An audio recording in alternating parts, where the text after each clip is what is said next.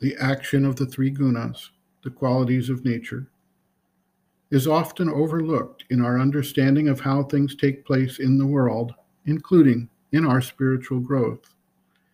Yet these qualities permeate all activity, and an appreciation of them helps the witness consciousness, observing the actions of the outer being, to both understand and manage these actions. Our relationship to handling material things is very much based on the gunas. When tamas, darkness or indolence, is predominant, we tend to treat material objects carelessly, and they break down or lack smooth functioning.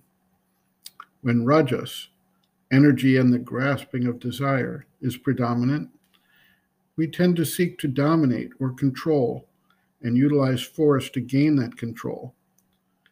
That leads to breakdowns through overuse or through excess pressure being exerted. When sattva is in control, there is a more balanced and harmonious approach which tries to identify the right use at the right time, in the right way, for the right purpose.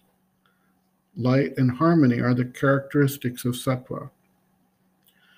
Applied to the yogic practice, the abandonment of the material objects and activity, as well as the seeking of them, are clearly egoistic responses dominated by tamas and rajas. Ideally, a sattvic approach will be adopted, and right use and relationship to material things can be established by the seeker. This involves self-control over the reactions driven by rajas and tamas in whatever specific forms they take at any particular time. Sri Aurobindo observes, quote, "Wanton waste, careless spoiling of physical things in an incredibly short time, loose disorder, misuse of service and materials due either to vital grasping or to tamasic inertia are baneful to prosperity and tend to drive away or discourage the wealth power.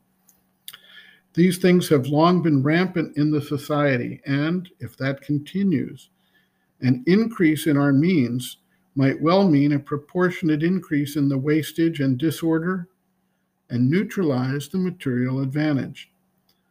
This must be remedied if there's to be any sound progress. Asceticism for its own sake is not the ideal of this yoga, but self-control in the vital and right order in the material are a very important part of it. And even an ascetic discipline is better for our purpose than a loose absence of true control. Mastery of the material does not mean having plenty and profusely throwing it out or spoiling it as fast as it comes in or faster. Mastery implies in it the right and careful utilization of things and also a self-control in their use." End quote. Reference, Sri Aurobindo, Integral Yoga, Sri Aurobindo's Teaching and Method of Practice, Chapter 6, Sadhana Through Work, Meditation, and Love and Devotion. Work, pages 129 to 145.